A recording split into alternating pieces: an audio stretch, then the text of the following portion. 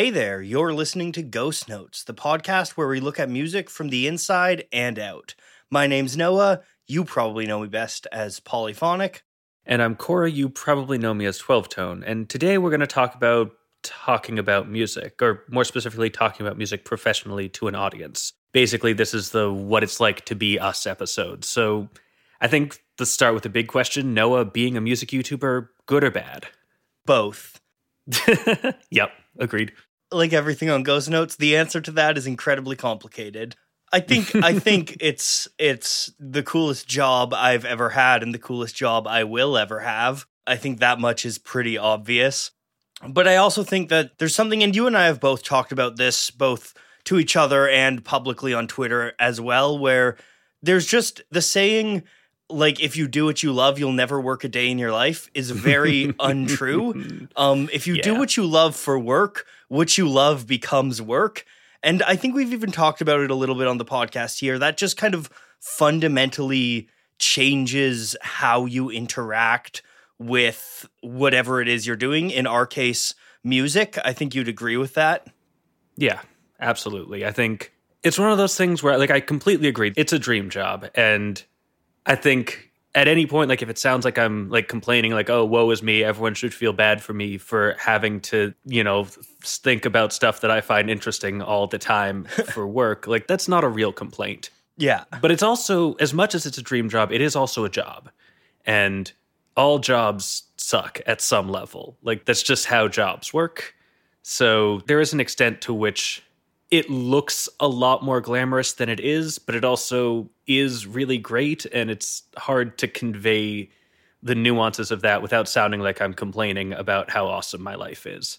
I think one of the big things, kind of just in general, with the, like, finding a job you're passionate about, and what's really interesting is it's not suddenly working is free time. It's what happens is music, where I used to sit down and listen to music just for fun, it's a lot harder to do that without thinking about, oh, I made a video on this song and I should have said this, or, oh, I could make a video on this song and say this. And oh yeah, that's the word. Like, for me, like, so often I'm like listening to the radio and I was like, oh, this would make a good song analysis video. Yeah.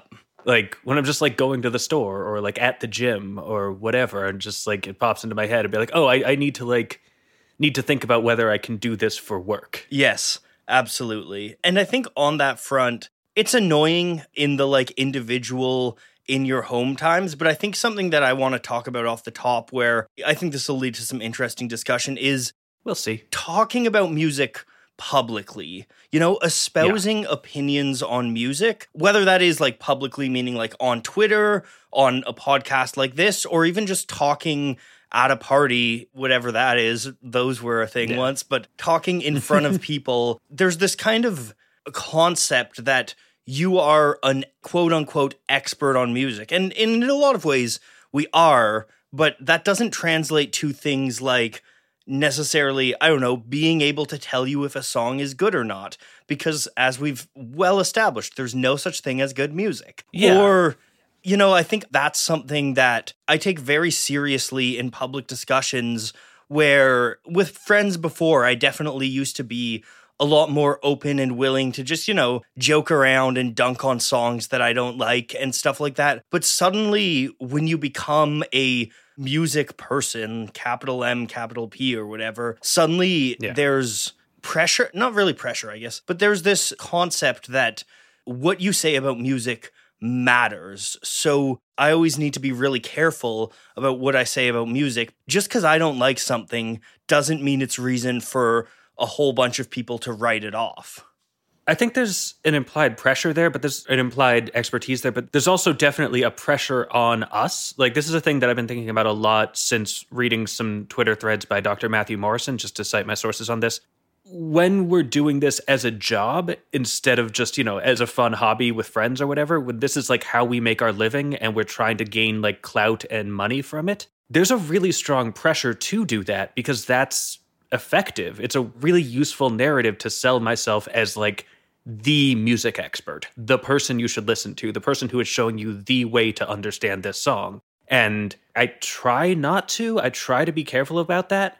But there's like, in addition to it being really easy to do accidentally, And it is really easy to do accidentally. I don't want to discount any of that. Yeah. But there's also an active pressure. There's also, it makes me better at the job aspects of my job if I am presenting myself and presenting the arguments I'm making as if they are definitive. Yeah, I think I agree with that. And I think especially this is something I'm interested with your perspective, especially because you tend to do more theory analysis stuff. And there's this real trend in theory analysis and kind of explainer videos and things like this. And I don't think that you do this, but I think a lot of people take these sorts of videos and say, hey, look, music theory proves why this song is good, which if you've listened to this podcast at all, you should know that neither Corey or I espouse that. Yeah. Yeah. That's not what music theory does. No. Yeah. And it's a thing that like I said, I definitely am very conscious of that. And I try very hard to not say that. And this is something I've talked with Adam Neely about too. It's something that he tries to be very careful about as well, of sort of actively getting in things and being like, well, this is how I hear it. Maybe you hear it differently. And leaving that space for other interpretations. And again, I try and do that as much as I can. But there's also an extent to which, and I think I've talked about this on the podcast before, but there's an extent to which I am aware that there's a significant portion of my audience, especially the audience that watches my song analysis videos, who is just watching to hear an expert say that a song they like is good in a way that sounds technically objective, so that they can go and show their friends, look, I have good taste because Corey said that Comfortably Numb is a good song because it's doing cool harmonic stuff. And that wasn't what I was saying in the Comfortably Numb video. I was saying it was a good song and I was saying it did cool harmonic stuff, but I wasn't implying a causal relationship there. But no matter how much space I leave for that, there's going to be an incentive on the audience's part as well to try to imply that causal link, to try to take what I'm saying and use that as justification for viewing the song as objectively good, because assuming they like the song, there is value to them to hearing it as objectively good because that makes their taste objectively good. I said objectively good way too many times in that sentence, but I think this is something that comes up. It comes up very clearly. I don't know about you, but basically anytime I do a Q&A, I would say a solid half of the questions are just people asking me for my thought on X artist. And a solid half of those are on some small artist that I've never heard before and don't have any thoughts on. And I think a lot of that is very much exactly what you said. A lot of people just want the validation that comes from a music person saying this is good. And that's something that I think sometimes people get from critics and stuff like that as well. It's not necessarily exclusive to us and our kind of content, but it's definitely something there. And I understand the impulse, especially given how much identity people tie into having good music taste and how people almost sometimes even nearly moralize taste, where it's good people have good taste. And it's well, in reality, taste is purely subjective. But again, we've talked about that lots. And there's an expectation alongside of that of I have such a huge breadth of musical knowledge where I know a lot of stuff about music. It's my job. Yeah. But in reality, I have all kinds of friends and even people on my Discord and fans and stuff like that who regularly display that they have a broader knowledge in terms of just bands they've listened to and stuff like that than me. And that's okay. My job isn't necessarily to know everything there is to know about music. My job is to find an interesting story in a song or artist or an album and learn everything I can about that song and condense it and put it into something that's consumable.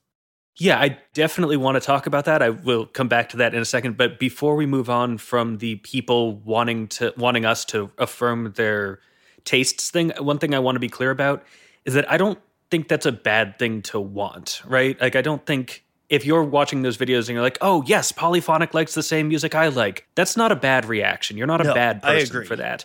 I think it's bad for us to play into it. I think it's a bad thing for us to sort of foster and to try and encourage you to approach our work through that lens. But I think it's perfectly natural and perfectly normal to want people you like and respect and who tend to have similar tastes to you to like the things you like. I think that's fair. I agree with that. I felt like the way we were talking about it, like the way certainly that I was talking about it may have come across as judgmental. And I want to be clear for anyone listening that that's not what I'm saying. And presumably not what Noah's saying either. Yeah, I think the thing that I want to hammer home with this is that, and I think you'd agree on this, is just you don't actually need our validation to know that you have music taste. If you listen to music and it is meaningful to you and it touches you in some way, congratulations, you've got music taste. Yeah. Like that's got taste. Yeah, that's the game. And different music communities. Again, I'm not in the habit of like calling people out or things like this, and I don't really know him as a person, so I'm not going to call him out. But I definitely have seen kind of fans specifically of Anthony Fantano do this a lot, where they kind of really, really latch onto this person's opinion. And I bet Fantano would tell you he's just one reviewer. He's just one person. Yeah. And I think that it's often easy to, rather than, and again, I don't want to be like disparaging people. It's okay if you like Fantano. It's okay if you share opinions. Yeah. But I think it's very easy for people to, rather than think critically about music, I think a lot of people look for people that can think critically about music for them and then try to just kind of like pull that, which it's a good way of starting to learn how to understand music. When I first started learning about music in high school like this, I definitely read a lot of like music critics and Robert Christgau and stuff like that and learned a lot of my analysis. But there comes a point where I think it's really important, if people want to be engaged music fans, for people to really think critically themselves and decide what it is about music that they love, regardless of whoever says it, Yeah, I mean, even if you don't want to do analysis or like be a super engaged, like active listener or whatever, like I think there's a lot of value in just being confident in your own taste. Yes. And being able to say, I like this, and so it's good for me. Whether or not, without needing someone like me or someone like Noah or someone like Anthony Fantano to sort of sit down and be like, here's why you're okay for liking this. Again, I don't think any of that's a bad thing to want, and I don't think it's bad to like be excited when you see like, oh, this person, an expert on music, likes the thing that I like. That's fine. That's totally cool. Go with that. But there's a lot of people who will ask me like, oh, analyze this song. And I'm like, I'm never going to analyze the song either, because it's like, it's not a popular enough song that could get clicks, or it's just not a song that I like. I think you and I have talked about this. I don't know if we've talked about it on the podcast, but like I get quite a few requests to talk about Lateralis by Tool. Yeah. I get why people are into that song. It does nothing for me. And so I will never make a video about Lateralis because I don't want to have to listen to it enough times to do a good analysis. But if you like Lateralis, listen to it. I'm not saying you're a bad music fan for liking it. You just have slightly different tastes than me and look for different things in music, and that's fine. I think on that front, that actually brings me to something, again, with the people kind of like looking for validation or always asking like, what are your thoughts on this? I generally won't share my thoughts on something if they're negative. Yeah. Because I don't think that's my place in the space, Like, again, we've mentioned this on the show for sure before. Like, I don't have a problem with critics, but I am not a critic, and I don't think anything good. If I'm doing a Twitter Q&A and someone is like, oh, what are your thoughts about some artist that I personally don't really like that much? I think it's better for everyone for me just to not answer than for me to go disparaging this artist that, I'm sure puts a lot of work into what they do, and I'm sure really cares deeply about it. And just because it doesn't resonate with me doesn't mean it won't resonate with a bunch of people. And I think that that's something that it's, again, this is not to woe is me, but it definitely, sometimes I do feel put on the spot when people publicly ask for my opinions on, especially if it's like stuff that is like critically acclaimed or whatever, that I just don't like that much, because I'm really worried that people are going to take that as saying, oh, well, that means that I shouldn't like it, which is obviously not the case. Yeah, I think that for me, when I'm doing like a Twitter Q&A, especially, like those feel fairly low key. And so I don't tend to feel bad about just being like, oh, it's not for me, but I see why someone else would like it. Yeah. But like I almost like I might even provide like, oh, this is why this sort of thing doesn't really work for me. But I think that brings up a really important point, especially in the context of like videos where we have much larger audiences, you and I, is who we critique. Yeah. who we say bad things about. And I think that there's a lot of sort of moral weight on that doesn't really get enough consideration by some creators, not going to name names. One of the things, like, I've done a couple videos critiquing people. One of my most viewed videos ever is about why Ben Shapiro is wrong. And he is. And but I went through like the sort of moral calculus on that of like, okay, he has a larger audience than me. He is propagating this actively harmful idea, and he knows he's putting this out to like hundreds of thousands of people or even millions. So he is expecting critique. And so running through all this stuff, like, this is okay to criticize and this is reasonable and there is value in me criticizing it. Whereas recently running around music Twitter, there was an article, I'm not going to say what it is because again, I decided it wasn't worth going after. It was something that would have been really fun to make fun of, right? Something really fun to sort of tear apart because like a lot of the arguments were bad and it would have been like, haha, look at how bad these arguments are. We all could have like got together and laughed about how bad this person's argument was. But also, it wasn't a harmful argument. Like, it wasn't a bad thing to propagate, and it was someone like who is not an established person with a huge platform. Yeah. And they were already getting torn to shreds on music Twitter, so like me joining in on that would have felt like bullying. It feels weird to sort of discuss this without using examples, like a specific example, but again, I don't want to contribute to it. So this has happened a couple times where there'll be a thing like floating around music Twitter and where like a bunch of people are making fun of it, and these are mostly like, you know, music professors or whatever, people with small like Twitter followings. And like I'm always like really careful about like, should I get involved? Should I weigh in on this? Like, yeah. Because if I do, then I'm unleashing my audience on them. And I have a much larger audience. And this is one of the things about being a music creator rather than just somebody posting about music on Twitter is suddenly this discussion that if you were on your own, just on a personal thing, you might weigh in on and have a little fun with because someone said something that was, you know, ill-advised or something like that. Yeah. It completely changes the context if you're going after them with a big following. Yeah. Like in the case of this article, like I sort of had a little back and forth with Adam Neely about it in private, but like that was different because, you know, Adam and I are both fairly conscious of this and fairly carefully thinking about like, do we want to, again, unleash our audience and where is that useful and where is that harmful?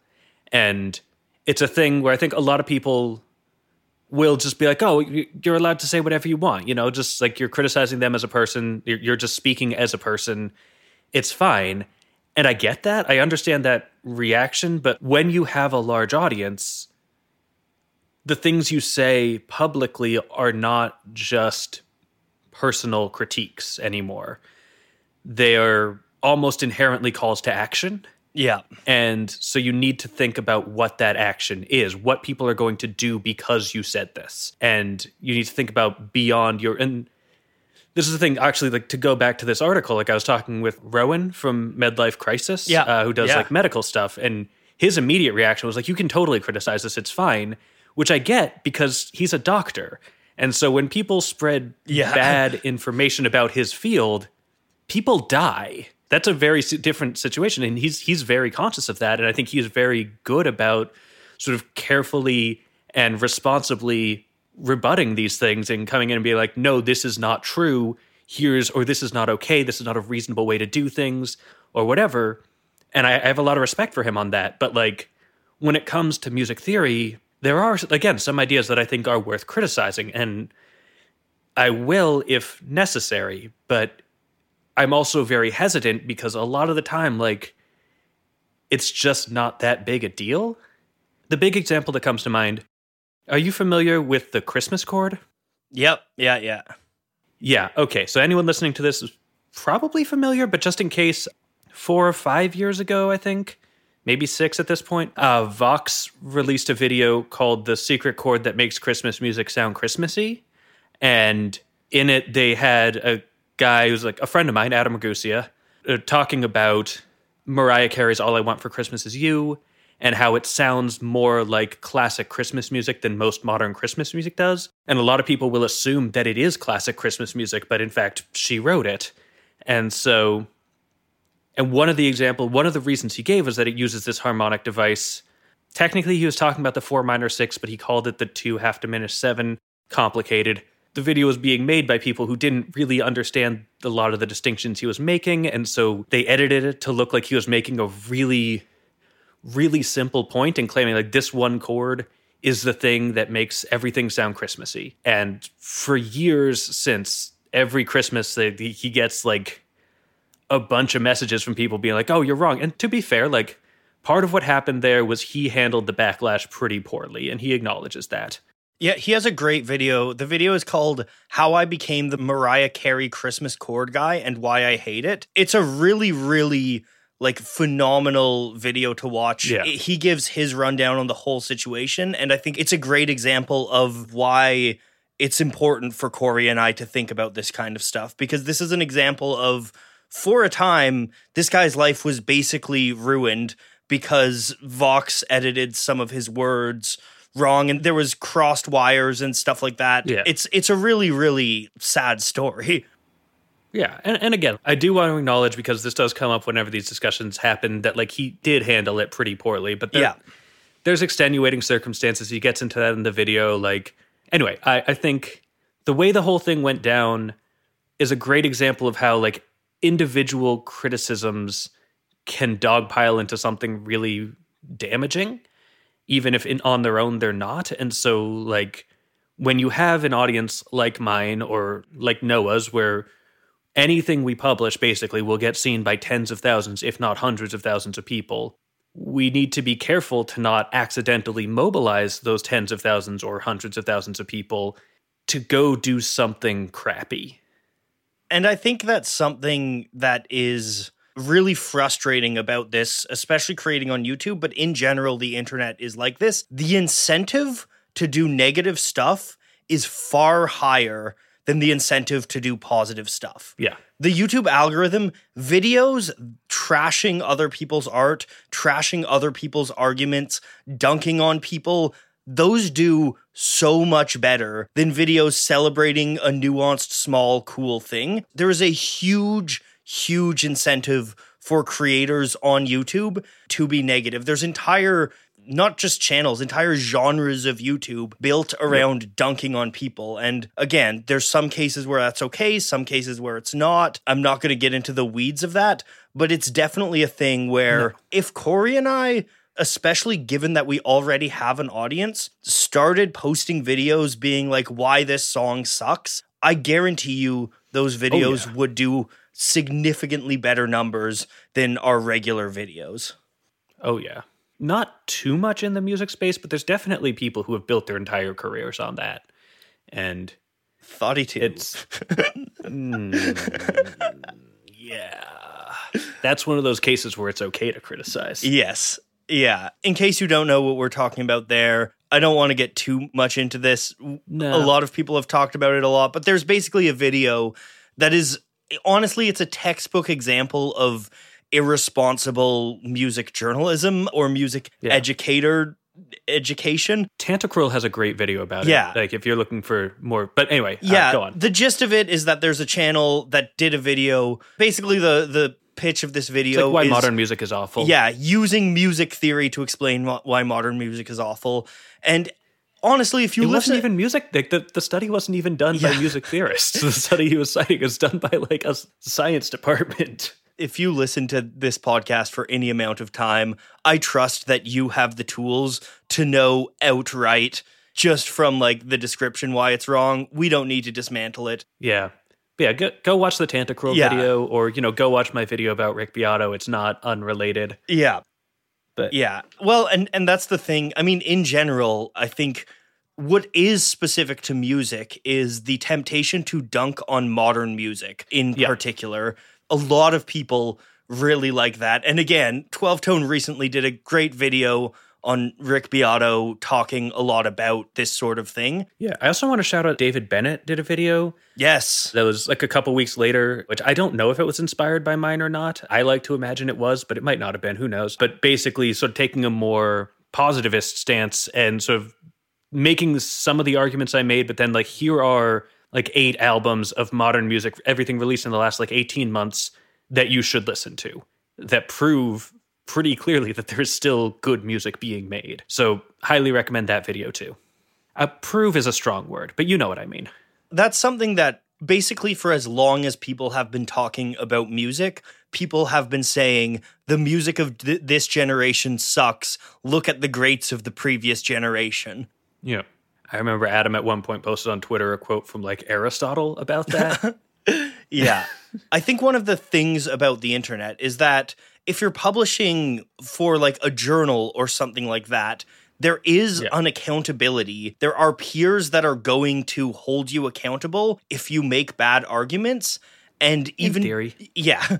Well, I think even just the knowledge of that, though, like buffers, and this is not to say that academia doesn't make bad arguments, because we've had whole podcast episodes about this. Yeah. There are different kind of bad arguments. A lot of these are not just the off the cuff, like, you know, dunking on whatever people don't like, pour on the negativity. Whereas the internet, like I said, I can't stress enough as a creator how big the temptation to just throw your morals out the window and just make easy, clickable content is, especially when there's the added incentive of, it's not just that I want an audience, it's that this is my income. The more people that see my stuff, the easier it is for me to pay rent. You know, there's a lot of complicated things there, and I think that can make it very difficult to really sit down and think about this stuff as much as you really should when you're creating this. Yeah, and I've said this for a long time, but like if I really wanted to be as successful a YouTube channel as I could, I would just stop making anything but song analysis videos and stop making song analysis videos about anything but dad rock. And I would get like way more views, way more consistently. I would see a lot more growth. But like I think there's so many other things that I want to say, and I'm sort of inherently sort of fighting upstream on that, fighting against the incentives of the platform. And I think that, you know, that's not good or bad. And that's not to say like someone out there who is trying to get more views is necessarily making worse content, right? I think that that's a really easy trap to fall into of just like, oh, well, they're doing popular stuff, so they must suck. And I'm just like, you know, Adam Neely, I keep bringing him up in this video, but he gets way more views than me. He also makes really good stuff. So there's definitely a lot of space for doing good content at a higher level. But ultimately there are decisions you have to make between like, do I want to get more views or do I want to talk about this thing that I care more about? It's definitely a thing that I do think about, right? Like when I think about like, oh, should I do this topic? It's like, oh, can I sell it? There's a balance there, and different people are going to do that balance differently, and I don't want to be judgmental about it. But ultimately there are going to be trade-offs that you have to make if you want to talk about the thing you care about more, or if you want to get more clicks. I think the other aspect of this too, this actually brings us to something that I really wanted to talk about, is it's not necessarily just stuff you care about more. I think also, and both of us have encountered situations with this. I know a few years ago, both of us kind of tried to look at our content, and the reality is, if you look at the first year or two of Polyphonic, it would basically give you the impression that the history of popular music is the history of men, and usually white men, making songs. I think that that's something that a little bit into Polyphonic, once my audience started to grow, there was definitely a moment where I realized as a content creator, as an educator, I have an obligation to highlight more people of color, more queer artists, more women, even though inevitably, basically every one of these videos does worse. There's a few exceptions, but for the most part, similar to you, like all of the videos that do best are dad rock videos. And I like doing dad rock videos sometimes, but I also think that there's an obligation that we hold as educators to actually educate, you know, and to push people's horizons. And yes, not everybody is going to watch those videos, but if I can teach a couple thousand people about someone like Scott Joplin or Rosetta Tharpe or someone like that, that really does mean a lot to me personally. And I think that that's something that is very rewarding, but it's something that it's spiritually rewarding. It's not materially rewarding.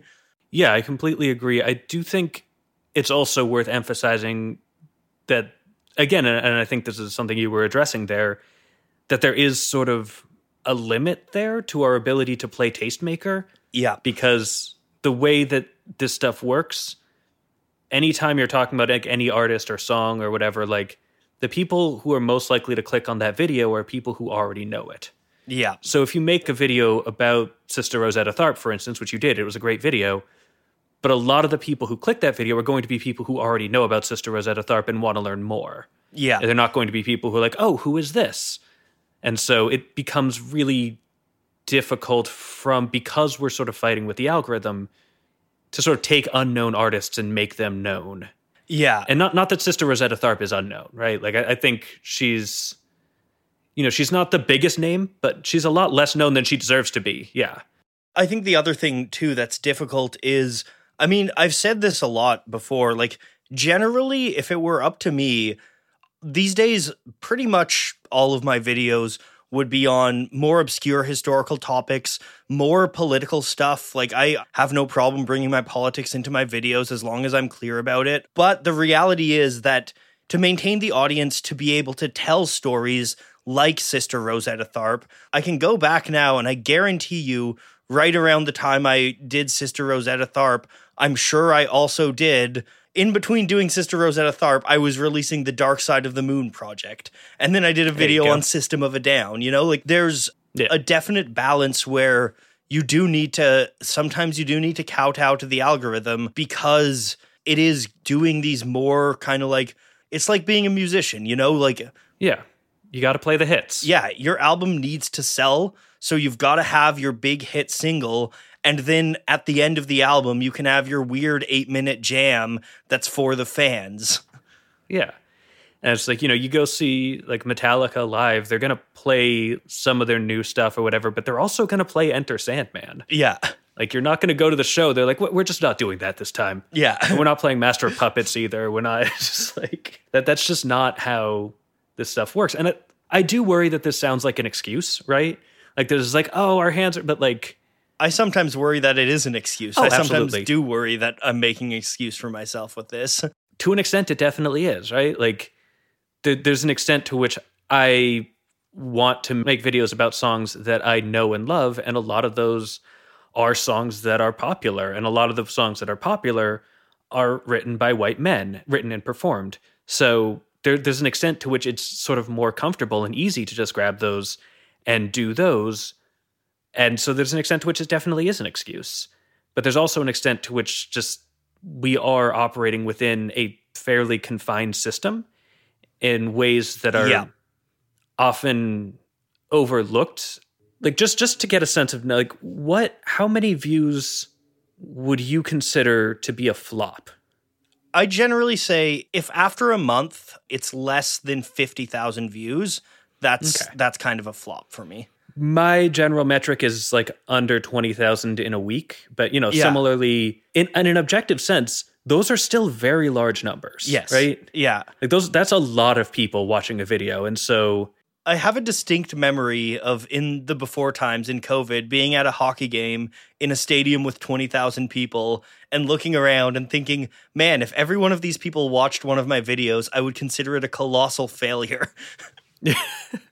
Yeah, and I have like conversations with like family and friends. Like they'll be like, "Oh, I'm sorry, I didn't get to watch your latest video yet." And it's like one person doesn't matter. Like, the numbers are just too big at this point. Like, I don't. You are not affecting my ability to succeed by not watching my video. So only watch it if you care. Yeah, and definitely I'm rooting for your channel. I showed your channel to my friend. I'm like, well, I appreciate the gesture. It's nice. Thanks. Yeah, but actually, yeah.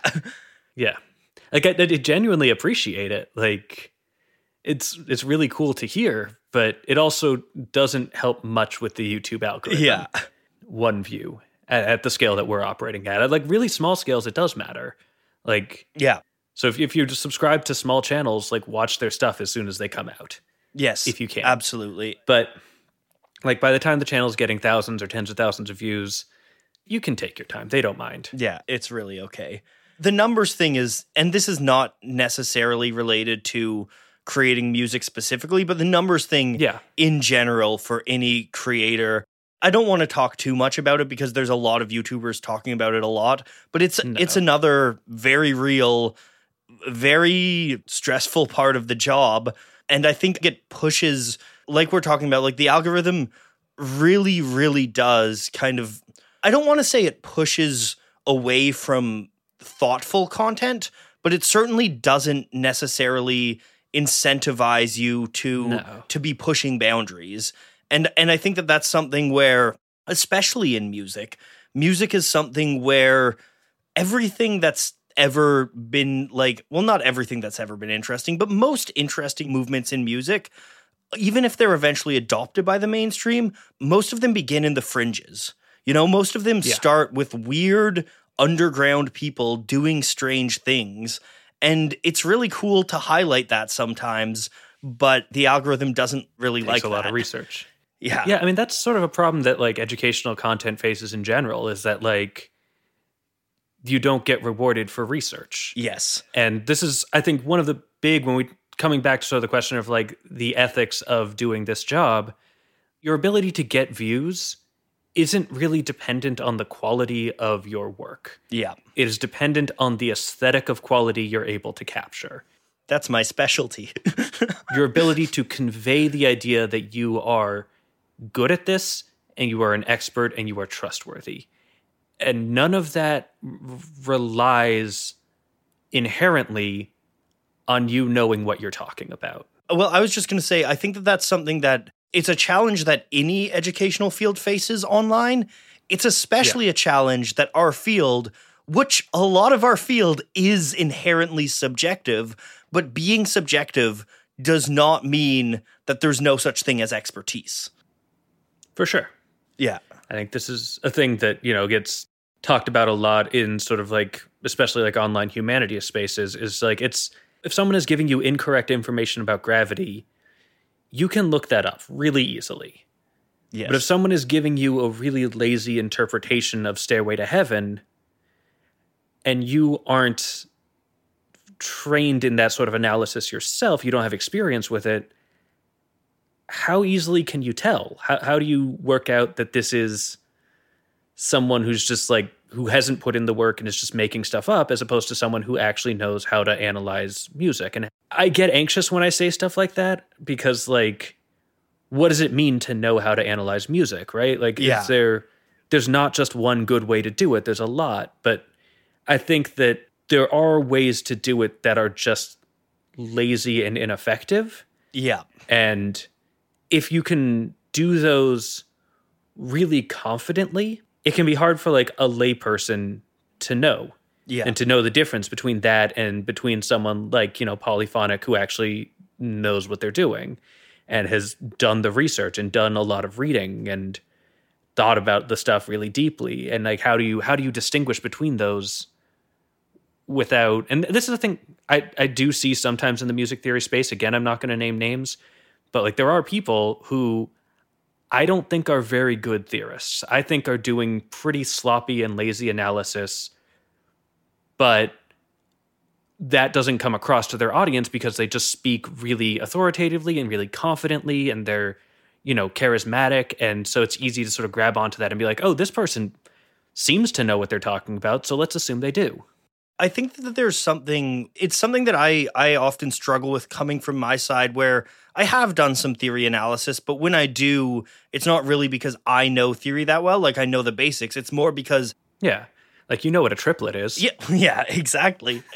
It's more because I will research and read and stuff like that. Yeah. But I do think it is something where, I think it's something that even I struggle with sometimes, even to this day, where I struggle with imposter syndrome about talking about this stuff from a kind of, you know, more subjective, more kind of like open for interpretation thing, where I think that there's a lot of people that are able to, you know, use the basics of theory to make points that aren't actually all that salient or even aren't all that interesting. Yeah. Like, people who say, like, things... And I used to do this. I definitely used to do this in earlier videos, because there's this temptation to lean on theory, right? To lean on it for, like, an objective expertise, but do things like, oh, this song, this is a really sad song, and they hammer that home by playing it in D minor. And it's like, that's nothing. You're not saying anything. Yeah. And I want to push back on sort of you describing your work as more subjective, because I don't think your work is any more subjective than mine is, right? I think my work has a lot more terminology to it. And I know a lot more fancy words that I can throw around that make it sound like I know what I'm talking about. But I think that the stuff you're doing is often much more grounded in history. And like history, like, there's an extent to which history is subjective, but history is based on objectivity. And like we can get into like the details there, but like, the historical stuff, I agree, yeah. But I'm talking more kind of the like lyrical analysis and stuff like that. But any lyrical analysis, no matter what, is going to be subjective. That's the nature of lyrics. That's the entire fun of lyrics. Any harmonic analysis is like beyond just being like, this is the one chord, is still going to be subjective. And honestly, like just calling it the one chord is a subjective decision. Like it's not always clear where the one chord is. That's an interpretive analysis as well. That is based on you judging from your own experience. That's one of Adam Neely's favorites, right? One of Adam Neely's favorite moves. Again, we love Adam, so we talk about him a lot. But one of his favorites is saying, what key is this thing in? Yeah, I know. I've been pushing that, I think, kind of honestly even further than he has been, just sort of like arguing is like keys just don't exist. Oh, yeah. Like they do, but they don't. And we just like, we talk about keys as if they're like these real things that a song has. And they're just not. They're interpretive phenomena. And so, they're a framework that you can describe. For many songs, I don't think they're all that useful. And so, like when you look at these things, like what key is Sweet Home Alabama? And it's like, who cares? That's not a useful question to ask. I suppose that's interesting because on my end, that's kind of like, it's almost like a metaphor isn't necessarily anything. But if you read, you can, like there's some... There's some lyrics where if you read, to take an example, if you read Sweet Home Alabama as a metaphor, you could read it as a metaphor, but reading it as a metaphor, there's not really any point. But if you read Mr. Tambourine Man as a metaphor, well, there's probably a lot more point to that. That song's just about a tambourine. It's just Dylan really likes tambourine. Just like if you read Keys into Giant Steps, you're actually gonna, that's pretty useful. Yeah, and it's just, well, Giant Steps is a complicated example for keys. But yeah, like I completely agree. I think that like, you look at these songs where, like again, to Sweet Home Alabama, it's not subtle what that song is, but there is historical context there, right? Like you can get into the stuff with Neil Young that, he's mentioned in the song, but unless you really like look into like what happened with that, you're missing out on some of the meaning of Sweet Home Alabama, or some of the intended meaning anyway. I've considered doing a video on that because I know it would kill. It would do so well. Well, and I think that that's one of the things that bothers me about what I do sometimes is it would do well from a bunch of people that already know the story and just want to hear the story presented nicely. Yeah. I mean, it's a thing that I found, this is sort of tangentially related, but like, when I do my drawings, which I don't know if you've seen my channel, I do some drawings on my channel. Rhinoceroses, right? Yes. But with no horns, just, make it different. When I'm doing those, like a lot of those are references. Yeah. And what I've found is that the best references are the ones that everyone thinks they're the only one who gets. Yeah. Like I get so much mileage out of the Mandelbrot set. Yeah. Because everyone thinks that they are the only person who has ever heard of the Mandelbrot set. And everyone's heard of it. If you haven't, it's a math thing. You can Google it. I don't want to get this sidetracked explaining what the Mandelbrot set is, but it's a fractal pattern. You've probably seen it on the wall of your stoner friend's dorm in college. But it's one of those things where like everyone sees it and is like, oh, that's the Mandelbrot set. I get that reference and I am unique for getting that reference, but like pretty much everyone has that reaction, and so it feels personal, and people are excited to see it because they feel like this is something that's special to them being shared with everyone. In the same way that the Sweet Home Alabama story, a lot of people know that story, but like not a lot of people, or a lot of people don't realize how many people know that story, and so it feels like this is something intimate that you're an expert on that's being shared with everyone and you get to be a part of, but it's actually just a thing everyone knows. Not everyone, but a lot of people know. You'll see how much people like this because the minute you do a video on pretty much anything, someone will comment some piece of expertise that they knew on it more than you, right? Yeah. And that's fine. That's great. I'm not going to learn everything. My job is to take a topic and within basically 2 to 3 days, learn absolutely everything I possibly can on, develop it into an interesting narrative, cut that narrative down to something that's 10 minutes long, and put it out there. I'm going to miss stuff. If you're leaving those sorts of comments, that's great. Please do me a favor, start them with another cool thing is instead of a thing you missed is. Yes. Right?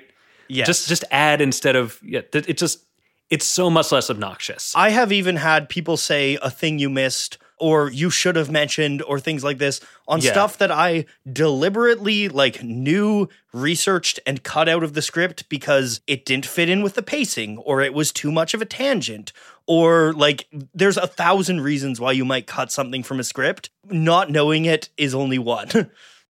I've had people leave those comments for things that were literally in the script. Well, yeah. So, a level of humility there.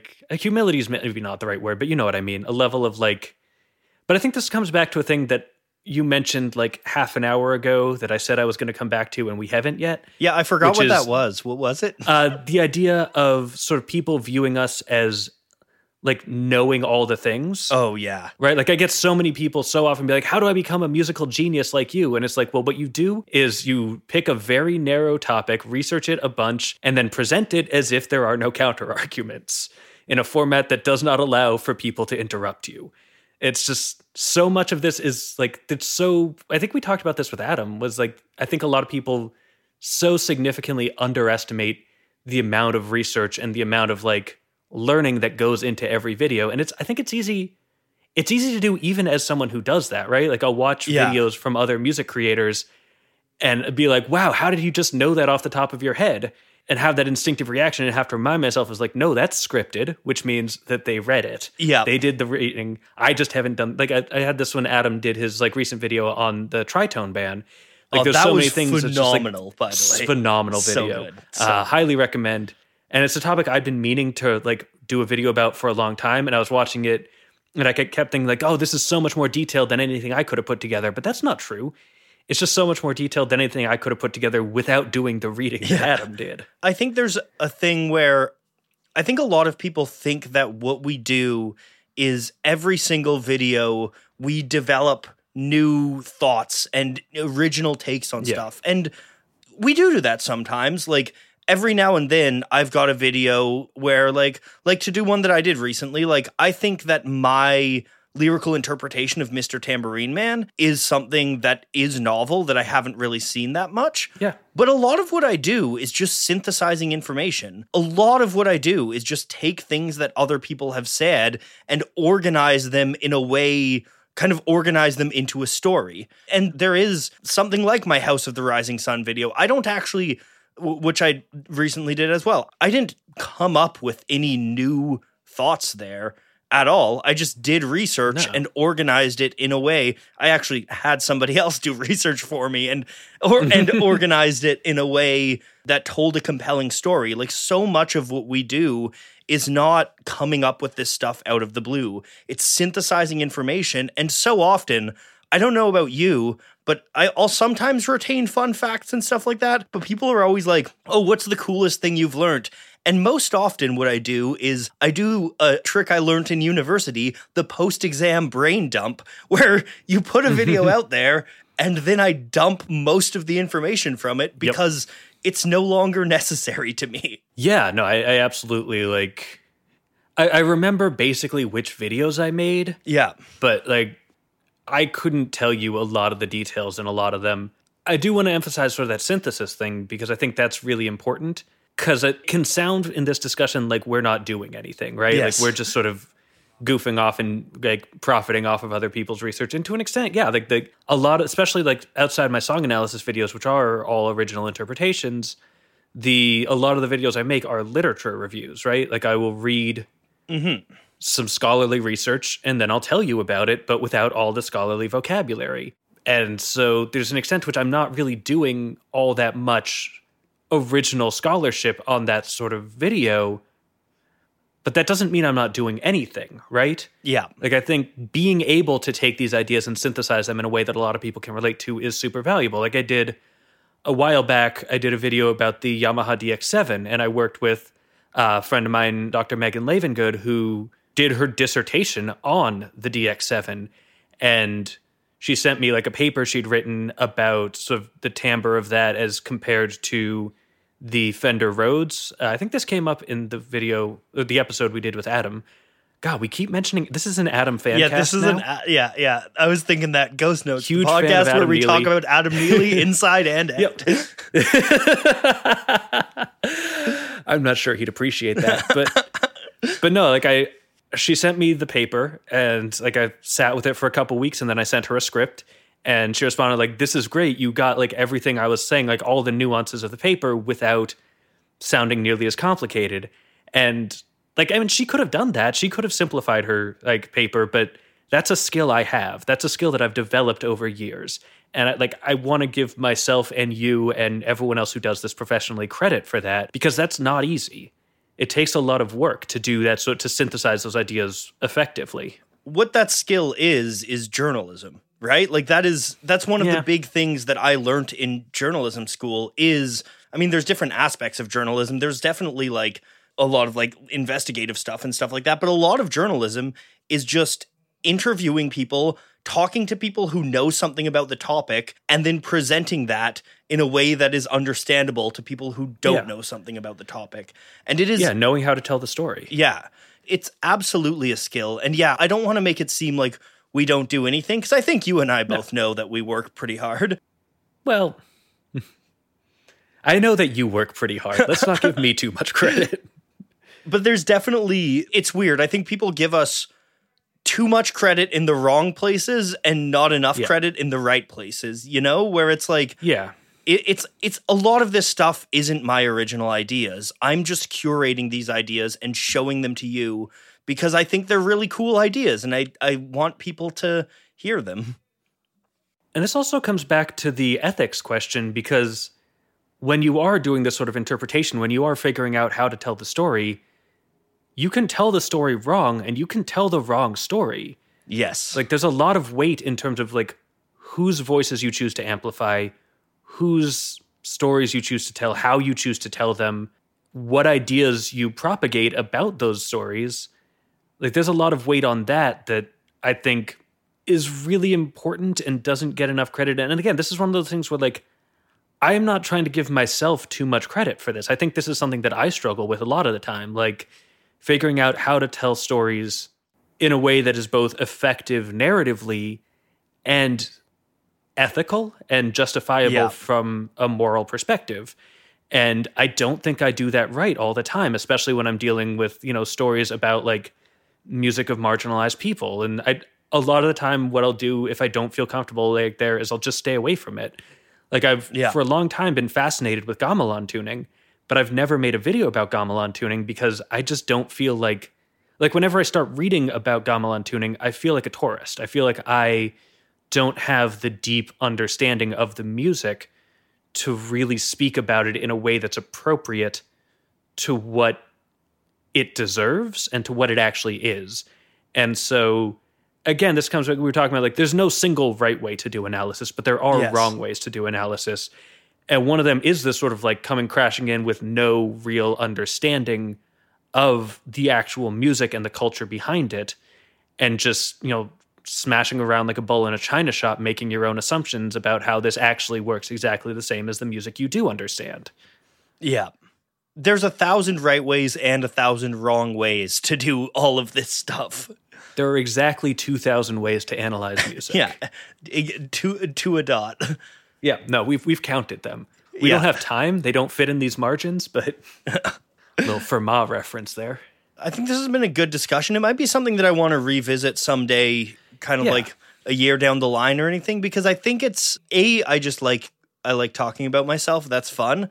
But I think it's something too that is constantly evolving, and I think it's evolving as music discourse evolves. It's evolving as the algorithm changes and grows, and it's also something that in my head evolves the longer I do this, because I've been doing this now for, if you count the time that I like from when I first started writing a video before I even launched my channel, I've been doing this for almost 5 years now. And anybody who's been doing anything for 5 years should have gotten better at it. So I think I have hopefully a lot more perspective than I had in my early days. And I'm sure you're the same. You've been doing it even longer, right? Yeah. I mean, if you count like pre-time, like before we actually launched, I've been doing it for around 7 years. Yeah. Yeah. And I think there's something where along the way, there's a lot of mistakes that you make doing this stuff. And one of the things that sucks is that that's just out there on the internet forever. I mean, you can take the videos down, but that's really not good for your channel.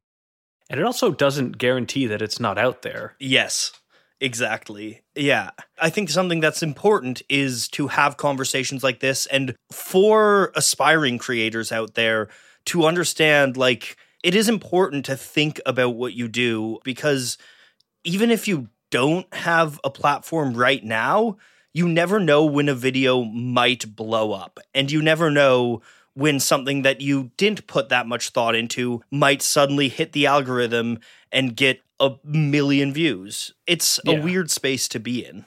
Yeah, I do think that's important to keep in mind when you're starting out. I also think it's important not to be paralyzed by it, though. Oh, agreed. Because I think it's so easy to get so caught up in all the ways that this can go wrong that you never give yourself the chance to learn how to do it right. Yes. And that's not to say, just don't care, just go hog wild and say whatever you want, but think about it, but don't let thinking about it stop you from trying it, because as with so many things, like, there's such a steep learning curve, like on the technical side as well, in terms of learning how to make videos, but in terms of learning how to make videos ethically and learning how to do this in a way that's reasonable and appropriate, that takes practice.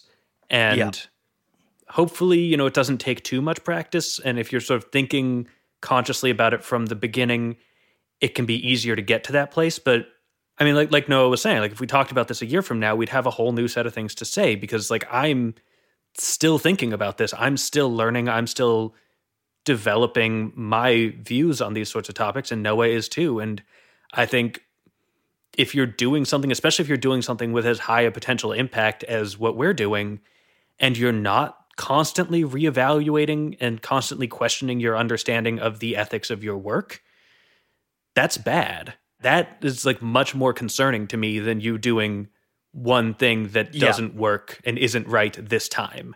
I agree. The much scarier thing is to just not care. Yeah. And the other thing that I want to hammer home at the end of the episode here, you had a tweet about this earlier this very day. We've talked a lot about kind of some of the negatives of this and some of the challenges, but please, if you have any interest in at all in doing what we do, just do it. Just start. The tweet you tweeted is, more people should make YouTube videos about music analysis. And I completely agree. Like it is a space, the more voices in this space, the better. So if you're considering doing what we do, please just start and tweet us your stuff. Yeah, let us, like, reach out. Like, if you have questions, there's not infinite hours in the day. I can't guarantee that I can be, like, a personal mentor. But, like, if you want to, like, tweet a question at me, like, hey, 12 Tone, how do you deal with this? Or, hey, Polyphonic, how do you deal with this? Although if you send that second one, probably send it to Noah, not me.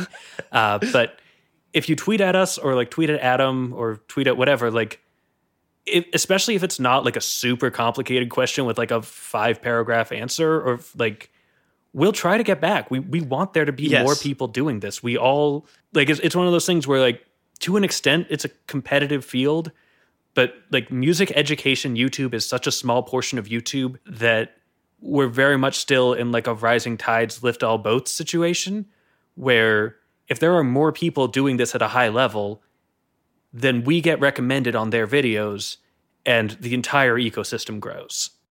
Also, the more people doing this, the more I learn about music, and the more I learn about music, the more ideas I have for videos, and the better those ideas are. Yeah, and also the more people doing this, the more likely people will realize that I'm actually pretty mediocre at my job, and then I can just fade into obscurity and go retire in a cabin in the woods somewhere. Yes, that's the dream. So everyone wins. That's the dream. That's the only thing stopping you from retiring is that everybody needs your high level analysis. I've put so much work into being an imposter, and I've gotten so good at it that I need people to find out before I can leave. That's the only thing keeping me here. All right. Do you have any more thoughts for this episode? Adam Neely is good. I think the last thing that I would want to emphasize is that the YouTube algorithm kind of sucks. Yes. In a lot of ways. Yes. And one of the things that means is that, well, I do think that people in positions like Noah and mine aren't that constrained on what we can talk about, because again, like a flop again for Noah is like 50,000 views, and that's still a lot of people. So, and a flop for me is still like 20,000. So there's not like a huge constraint on what we can talk about, but there is this huge hidden constraint on who gets to be in a position to talk about whatever they want. And that constrains what sorts of things people in those positions want to talk about. And specifically, this speaks to the issue of getting marginalized creators in YouTube spaces and talking about like music from cultures other than dad rock. And there's pretty, like, the people who get to that level mostly like dad rock. Like, we're not fans of bands like Pink Floyd, and we're not like, oh, well, crap, we have to talk about Pink Floyd again. We didn't make our channels, we didn't like build that audience making videos on stuff we hated. Yeah, that's not the situation, but there is this bias in the algorithm towards specific kinds of music and specific kinds of people talking about specific kinds of music, and that results in fewer perspectives. And there's an extent, like I said, I would love to help promote people from other cultures talking about their music, and I've done that a little. I'm not aware of enough channels doing that. So if you are aware of those channels, or if you make those channels, or if you like are considering making those channels, please let me know, and I can do what I can to help. Yeah, in general, if you know of any smaller channels, or you are a smaller channel doing interesting stuff especially on marginalized musicians from different cultures, things like that, please, like, tweet your stuff at us. Like, really don't be shy. Yeah, I think there's like a huge resistance to self-promo. There's an extent to which I think that's good, because I think that when you're starting out, it's actually a good thing to not have a huge audience, because it lets you sort of practice more freely. But like, once you sort of you've gotten in the groove and you know what you're doing, and you've gotten comfortable making videos and you're doing them regularly, you should be telling people about your work. And like, if I tweet something that's like, hey, more people should be making videos about music analysis, and you make videos about music analysis, tell me. Let me know. I want to know. And when I tweeted that, I got some people be like, oh, here's my thing. But like, a bunch of them were like, hey, sorry for the shameless self-promo. But it's like, no, there's nothing shameless about that. Yeah. Like, I mean, maybe there is something shameless about that, but not in a bad way. There shouldn't be shame about that. You should just be like, here's my thing. Yeah. And it's good. And I'm proud of it. And you should be proud of it. Yeah, be proud of what you do. Unless it's, polyphonic, in which case don't be proud. No, don't worry, I'm not proud of what I do. I want to know about more small channels doing music. So doing music analysis seriously. And I think there's not enough of that. And there's not enough of that in my circles. So yeah. That's the end of that thought. Yeah, forever. And I think that's the end of this podcast. We solved Ghost Notes. What if we just ended it there and didn't tell them there was another episode coming? All right, thank you all so much for listening, and thanks for letting us talk about ourselves for a little bit. This was very self-indulgent, but we both enjoyed hopefully it. You got something out of it. Yeah. Hopefully you understand now that we have the most difficult jobs ever. Yeah. We work so hard. You should feel very bad for us. Yeah. We are the most persecuted people on all of YouTube. All right. Bye. Bye.